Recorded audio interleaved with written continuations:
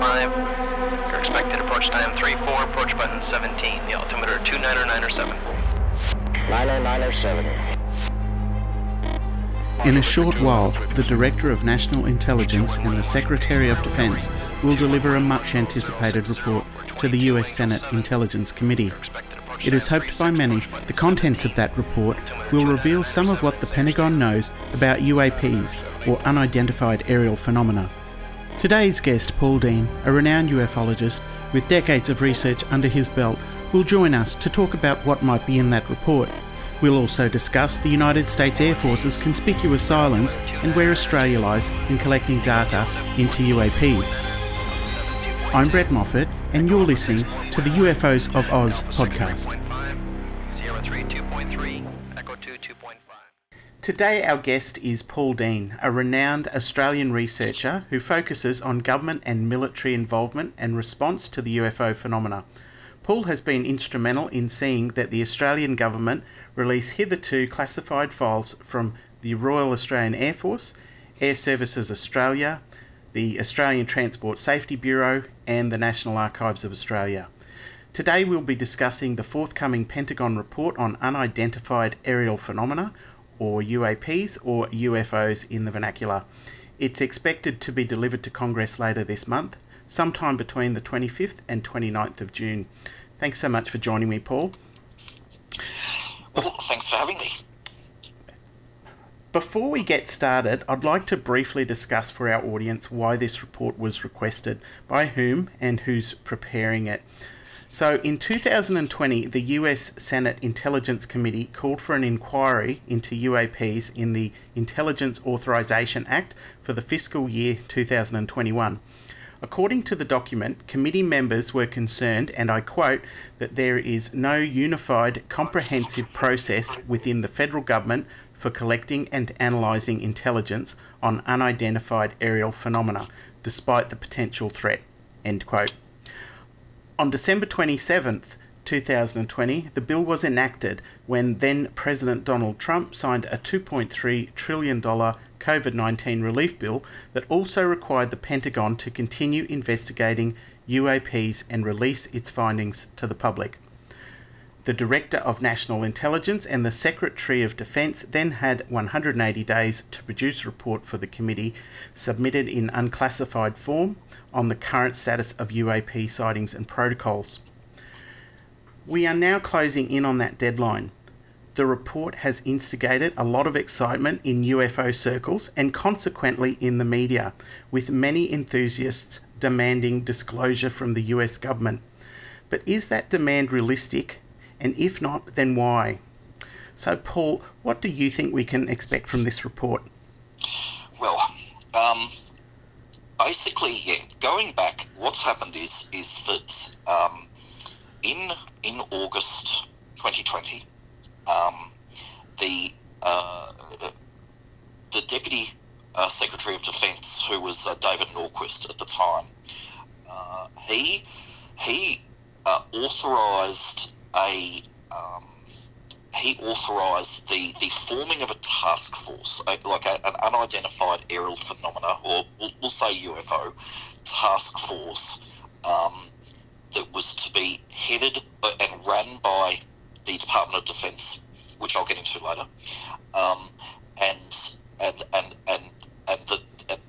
that task force was to study, analyse, make conclusions about, generate information, filter information about recorded and reported UFO sightings or UFO detections, radar systems, radiation meters, that sort of thing, within say the continental United States, or certainly around the United States, that task force was to be headed up by the Office of Naval Intelligence, which is a major it's a major body within the Department of the Navy, and so fast forward to December, Congress has asked for a report, could be partially classified, or certainly If it's unclassified, it will have classified appendixes and annexes at the end that we're not allowed to see, and that will be presented to Congress through the Senate Select Committee on Intelligence. Okay, and that date is due now. So as far as the actual report goes, you think about it like this. Let's say you've got a task force within the Office of Naval Intelligence that's been studying UFO cases. Some of those UFO cases will be very contemporary, recently reported by pilots or seamen or navigators or possibly transport pilots or radar technicians, radar operators at squadron level on military bases, battalion commanders, maybe engineers, government engineers, whatever, whoever's reporting UFOs, maybe even government astronomers. So they've been studying these for months. That task force, we don't know who it's made up of. We don't know if they're astrodynamicists or flight dynamicists or astronomers or physicists or electrical engineers or photographic information experts or optical physicists. We just don't know. We know that the task force typically, it could have, say, 4 people, 5 people. And now they've got to, now they will have written their report. They will have written like a contemporary, possibly somewhat preliminary report for Congress and for various subcommittees on intelligence and astronautics and aerial threats and maybe even nuclear strategy or foreign diplomacy or atmospheric physics and whatever, whoever's essentially interested, not to mention the media. Now, that report's due really soon, and it could actually drop any moment. Just because there's a deadline of 180 days since the 27th of December last year doesn't mean it necessarily has to be on the 180-day mark. It could come out slightly earlier. And as far as what's in it, well, that's the big question. But judging by past reports, I'm going right back to the 40s here, such as the preliminary findings of Project Sign in 1947, or the the various status reports of Project Blue Book from Wright-Patterson Air Force Base in the 50s through to the O'Brien Commission, or the O'Brien Panel, I should say, in the 60s. I think that the report will detail first its purposes. It's essentially a preamble. It will document or maybe list or log the sort of specialties of the authors and the investigators, or the UFO sighting investigators actually have. Say, their rank, their particular specialties, whether that be astronomy or planetary physics or whatever. Then we'll probably get into methodology, and this is where things get really important. So, what sort of cases did they filter out? Did they filter out UFO sightings if there was just one witness? The astronomer Joseph Allen Hynek famously said a single witness case, like where there's just one witness to a UFO or one witness really to anything, is no case at all, right? It's just not reliable enough. And I mean, will they have a methodology that filters out single witness cases? Maybe they'll have a methodology where they only study cases, or certainly only cases got into this report that were where UFOs were spotted or detected, say, above a certain altitude, 1,000 feet, 10,000 feet, whatever. Maybe they only studied cases where there was photographic evidence, or maybe they had a rule where 25% of the cases they studied had to be photographs, and 25% had to be moving footage, like film or video footage, and 25% had to be radar detections, and so on. That's the sort of thing that will be in that's the sort of thing that could be in the report. Then I would hope that they will have some statistics, percentage of cases that they were able to solve, percentage of cases that they were not able to solve, and breakdowns of where those cases came from geographically, and where those cases came from as far as which service, Army, Air Force, Navy, Marine Corps, the Canadian Air Force, through embassies from other countries, that sort of thing. Yeah, that's what it should have. Mm-hmm. Yeah. Okay, and it would seem that the Air Force is conspicuous by its absence, but is that just a perception is that perception fair, or is it fair to say that they would be as involved in this as any of the other agencies? Now, this is the thing that really this is what really troubles me and a great many UFO historians and various investigators. The Air Force has been so silent. The Air Force, seasoned ufologists, seasoned UFO researchers, aerospace historians, and so on, have all come to the agreement, or mostly come to the agreement, that the United States, this is from an American perspective, and it does apply to Australia and Great Britain and Canada and Mexico and whatever, but the in this case, the United States Air Force has appeared not to in any way lead the way. They have not appeared to offer resources, so the use of, say, the National Air and Space Intelligence Centre at Wright-Patterson Air Force Base, or, say, the public admission that, radar data, primary radar data, is accessible, like, over long periods of time. Radar data is sitting there on hard drives held by the Air Force for years and years and years on end. And the Air Force should be, normally one would think from a common sense point of view and a historical point of view that the Air Force, being what they actually are, they control airspace, they control air sovereignty, they monitor flight lanes, they have usually the best combat pilots, the best eyes and ears in space. They partly operate space surveillance satellites and so on. You would think that they would be leading the way, but they've been very conspicuous in their absence, and we hope that they have been, behind the scenes. We hope that the Air Force and also an organisation called the North American Aerospace Defence Command, that's NORAD. We hope that the Air Force and NORAD have been aiding the situation, providing data, providing expertise in solving cases, providing maybe bullet point inputs, that sort of thing. It's very strange. It's almost like one ufologist, researcher I know in California, has said that it's almost like, and he's been doing this for 40 years, he's an excellent historian. He said it's almost like the Navy has completely bypassed and sidestepped right round the Air Force to their horror, and there's nothing they can do about it. The Air Force, we do know historically, the Air Force and NORAD would be happy to completely keep this under wraps. It's embarrassing for them. It's costly from a public relations point of view. It delves into areas of national security.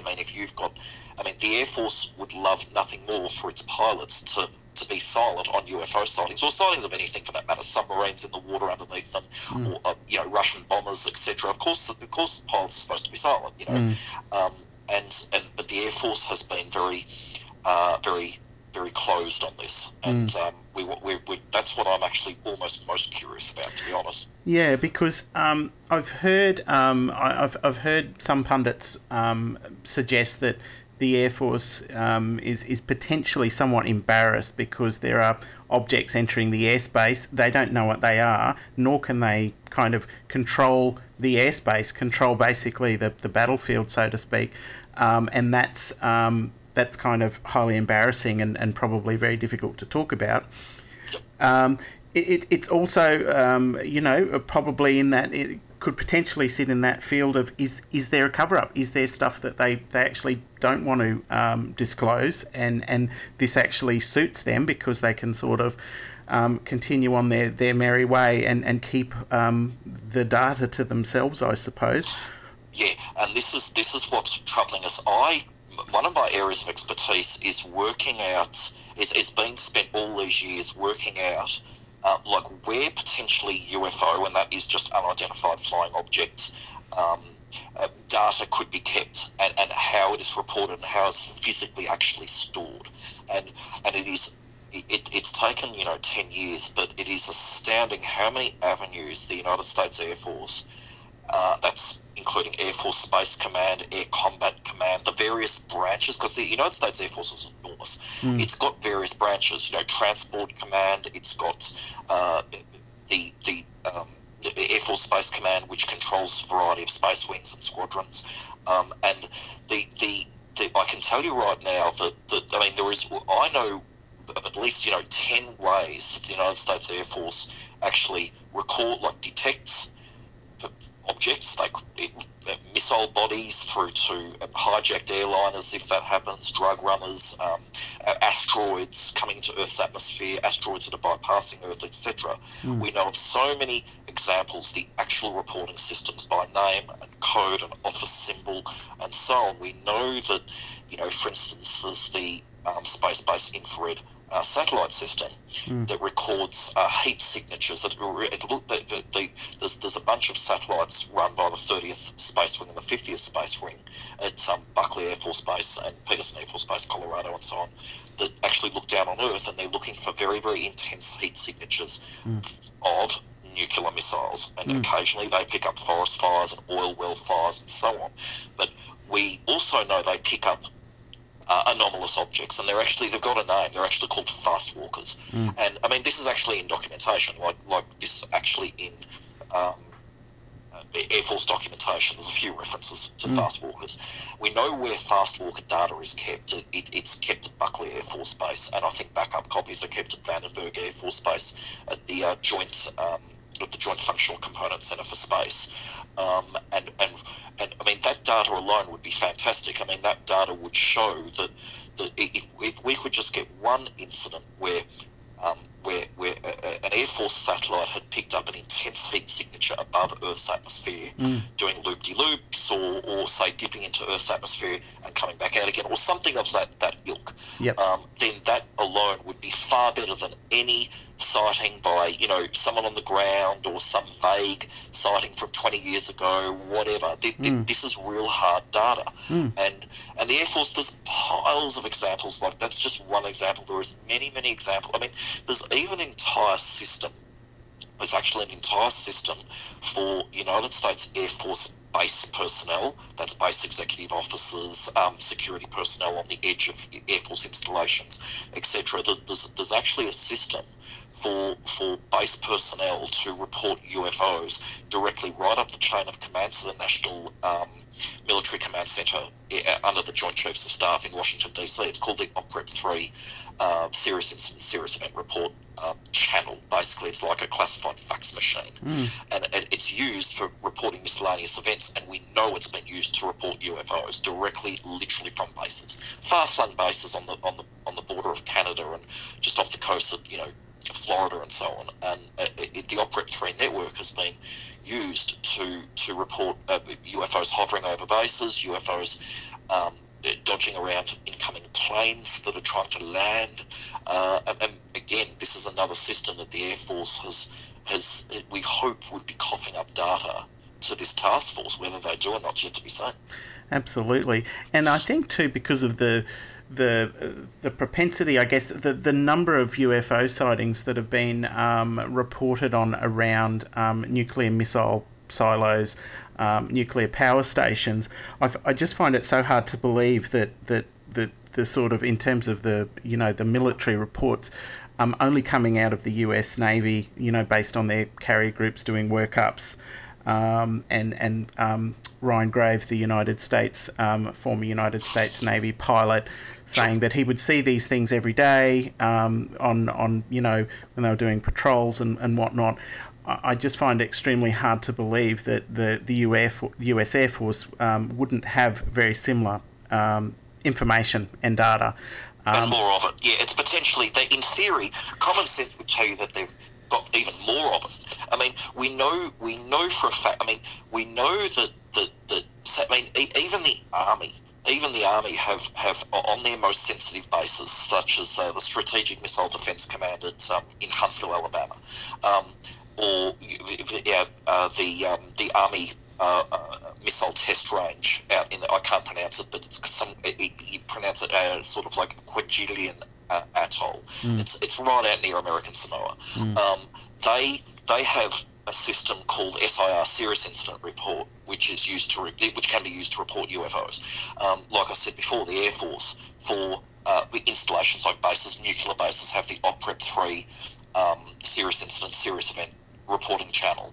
The Navy have the OPREP 3 Navy Blue flag word channel. The U.S. Marine Corps also use it's called the U.S. Marine Corps, I believe, use something called, I can't find much on it, but anecdotally it's called the Daily Spot Intelligence Reporting channel to report non-critical UFO sightings around U.S. Marine Corps bases, and a lot of these have nuclear weapons. I mean, either there's nuclear, like Air Force nuclear bombers with actual nuclear weapons, or at least dummy nuclear weapons, or training nuclear weapons, are landing at these sort of bases and taking off.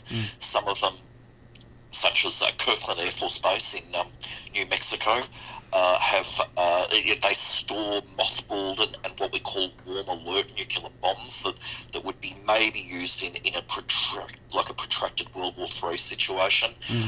The Manzano Weapons Facility, which is right next to Kirtland, has experienced some really quite intense UFO activity, and really quite detailed reports in the 80s came out, and we know, it's amazing to me that this topic has taken this long.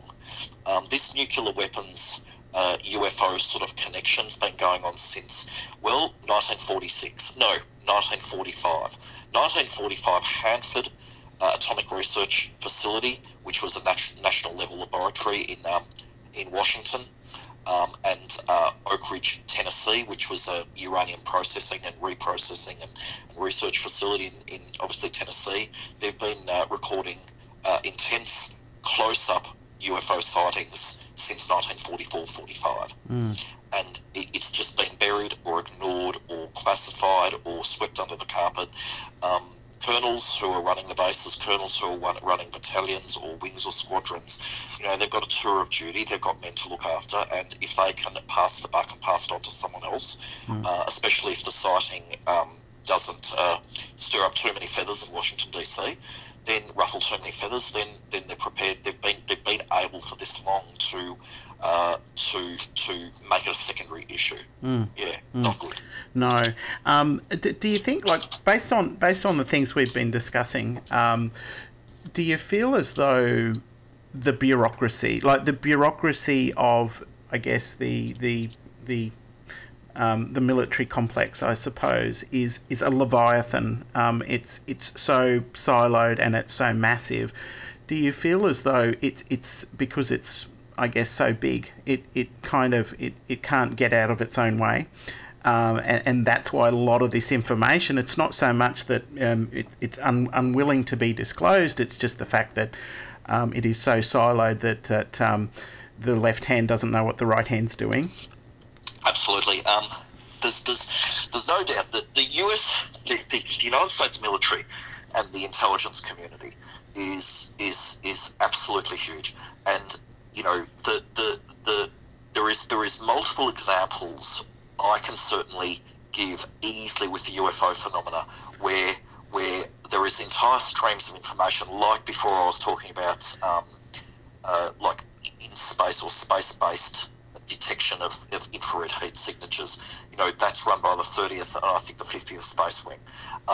They will have virtually no sort of like day-to-day or even ongoing or long-term dealings with, say, a particular, say, transport and logistics command within the United States Marine Corps. So there's which also might be saying UFOs. There has been a consistent lack of what we call interoperability or interagency interoperability or intra-agency communication on this issue, and it's not getting any better. There's no doubt that compartmentalisation hasn't helped at all. It's almost like a very, very small military, like say New Zealand, somewhere like that, would probably be able to cognise and centralise a UFO reporting desk, or certainly a scientific effort much quicker and with much more efficiency than what could be done in a country like the United States, I reckon. Yeah, absolutely. No, same here. Look, just a change of tack now. So if we put the lens on the Australian context, how would you perceive the Australian federal government, our various defence and science agencies would look at this report, do you think they'll be likely to follow suit or be content to ride on the coattails of our United States friends? Or do any of our federal agencies already conduct similar kinds of research? Now, this is an interesting question. I would suspect, from what we know, that I'll answer the second part first. Okay, there is a history. I'll go back 25 years. There is, or a bit longer. There is a history of a few organisations within the Australian government, top level, top echelon organisations, that are like from a scientific and technical defence angle. There's a few organisations which have who have had personnel or various power brokers within them, various staff, deputy directors of boards and committees and so on, who have dipped in and out of the UFO matter. And they've essentially come away with more questions than it's hard when they've got no funding and little time, but those organisations are in the past, in recent memory, in our lifetimes, have been the old, in the 70s it was called the Joint Intelligence Organisation, and now it's known as the Defence Intelligence Organisation.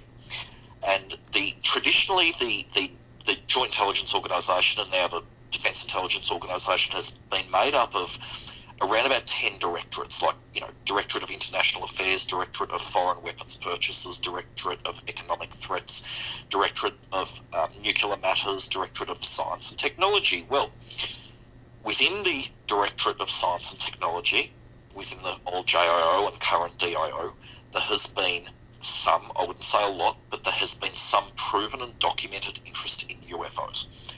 That is the analysis of sighting reports, that is the development of policy for anyone who comes asking, like ministers, the Prime Minister, etc.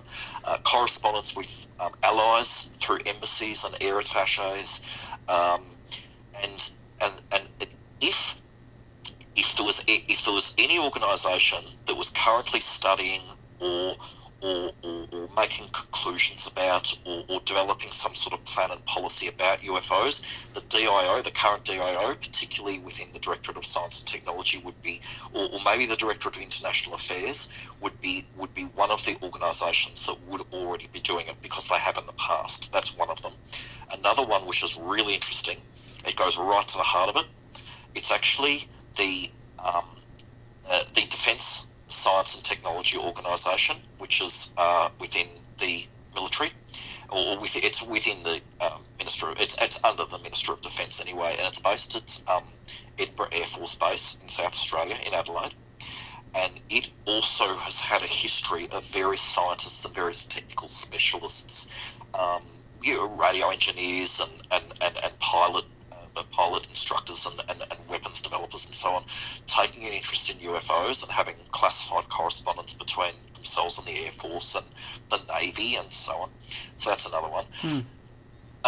The final one is, which I can talk about later, is the Air Force's 41 Wing, where 41 Wing is responsible for aerial and aerospace surveillance, monitoring, detection of objects, planes and so on particularly around Australia's northern and northwestern and northeastern corridors. And 41 Wing definitely, just by their very nature, they have to have an interest in UFOs. They have to be interested in planes that have got their transponders turned off, drug runners, the Australian missile, whatever. So as far as if any of these organisations are actively studying UFOs, even if it's unfunded part-time, or especially if there's actual classified programs that we don't know about, they will of course be very, very interested to see what this upcoming task force report actually says. They may completely disagree with it. They may feel that they've already solved the UFO matter and there's nothing to it. Australian scientists and technical people, whether it's the CSIRO or I was saying before the DIO or the DSTO, they may feel that there's absolutely nothing that they can do about it. Too bad. Pilots see things, can't do anything about it. Head in the sand like an ostrich. We just don't know. Now, as far as what our power brokers, like our ministers or it could be senators or maybe some of our government astronomers or CSIRO people, what they think about the report, I don't know. there will be discussions. There is absolutely no question that someone like Russell offices in Canberra or in the halls of Parliament, that there will be discussions about it. There will be interest. It'll be in the Australian and the Age and so on. Yet to be seen, I suppose. I think it's very curious, isn't it? Because I've pored over many of the reports from the National Archives of Australia, many of the thousands of reports that were reported to the Royal Australian Air Force, and I believe they stopped taking those reports from the public in 1994, and basically deferred anyone with a sighting or report to MUFON or some of the, I guess, the state-based agencies. So it's kind of, I'm very intrigued, because surely with our ever-increasing technological abilities, we would be still collecting a lot of interesting data, even though on the surface they've more or less said, no, sorry, the doors are closed, and we're not taking we're not taking reports anymore. I can answer this easily. Years, decades pass, and mostly, not all, but almost all of what they're getting ranges from absolute garbage hoaxes and people mentally ill and drunk, right through to reasonably good reports, right, but still technically anecdotal. Blurry photographs, truck drivers who have seen something, even if it's for 5 minutes, and they absolutely swear black and blue. The point is, what happened was, from between 1954, you were right about that date, 1994. It's a bit more complicated than that.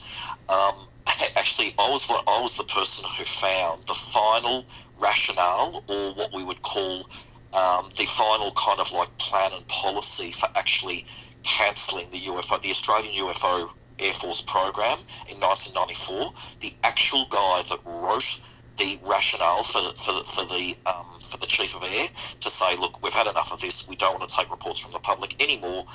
This is the rationale. 10 pages. Can you read it and sign it? The actual guy that wrote it was Group Captain Brett Bennington of the Royal Australian Air Force. He wrote a 10-page report for the Chief of Air saying, the Air Force, it's too expensive, it's too embarrassing, it's too time-consuming. We don't want to do UFOs anymore, at least publicly. He wrote that, and I got it out of the government. It took a long time, but what happened was between 1954 and 1984, the Australian Air Force, the actual organisation within the Air Force, was DAFI, which stood for Directorate of Air Force Intelligence. Later, at the very end, it was called DAFIS, which is Directorate of Air Force Intelligence and Security. So DAFI or /DAFIS was begrudgingly taking UFO reports between 1954 or thereabouts and 1984. They were taking them from the public and military. They were basically taking them from anyone. Sometimes the report would come through, observatories or the local police or whatever, but at the end of the day, the Air Force were the ones that would get these three. They would basically, the witness would have to fill out a 3-page Air Force report, and it would be studied at the nearest Air Force base, and that was up till 1984. Then they changed the policy. In 1984, they decided, right, from now on, we're only analysing reports that appear or do have a national security implication. So that means that, some lights in the sky in the middle of the desert, that's got no, they would not even, if they got a report from like a really mundane case, I saw a flashing light in the sky, I don't know what it is, a bit worried, whatever, they wouldn't touch it. If they got a report of a UFO that was right near a military base, or something that it appeared to, say, land and say start a fire, something like that, they would so they would investigate those, but that's it. And then in 1994, they completely cancelled all of it. So even cases that could have a national security implication, they wouldn't accept them anymore. There was, however, one tiny little caveat that was really interesting. Not interesting from a UFO point of view, but interesting from a history point of view, I suppose. And what it was this. The Air Force says we're no longer taking any UFO reports. If you want to report a UFO, go to the cops or go to, a UFO buff organisation, essentially a civilian UFO think tank group, whatever. However, any cases that may be of interest, for instance, let's say there was a case that it looked like the witness says that they saw a UFO and it appeared to be on fire. Well, the Air Force, of course, would take an interest because it could be a plane in distress that's on fire that's going to crash, or it has crashed, or it might be a case where a satellite, a Russian satellite has come back and landed in the desert, or something like that, where something might be of great interest to the government. But essentially, yeah, they stopped in 1994. Really, they stopped taking any civilian reports. Now that leaves the door open for under the table, classified, more scientific, more data-heavy reports, and that's where our radar systems come in. I believe firmly that the Air Force said over the years, from between 84 through 94, said basically, we don't need any more anecdotal civilian. Even some military reports are basically garbage. We don't need hoaxes. We don't want to be receiving hoaxes anymore. We don't want to be getting phone calls from drunks. We don't want to be getting, even good cases are no help to them at all.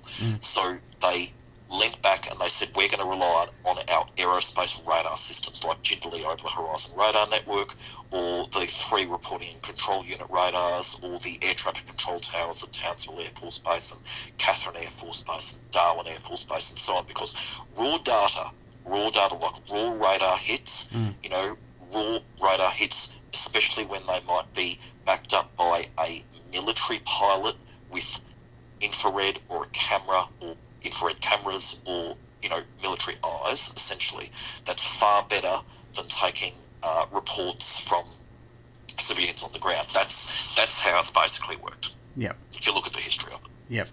Yep. Wow.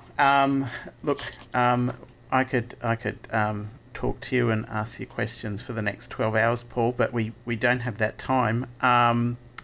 I've really enjoyed our discussion, though, today. Thank you so much, and thank you so much for sharing your knowledge and your insights with our audience. I know you have a lot to say, and I've got a million more questions to ask you to discuss about the UFO phenomena, and we'd love to hear from you again. Would you like to come back on the show in the future?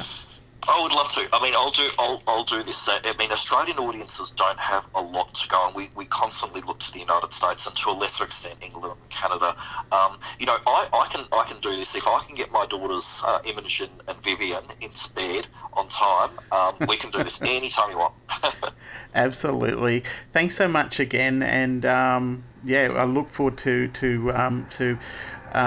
seeing what's in that report and discussing with you shortly thereafter. Thanks again, Paul. Thank you. Thanks.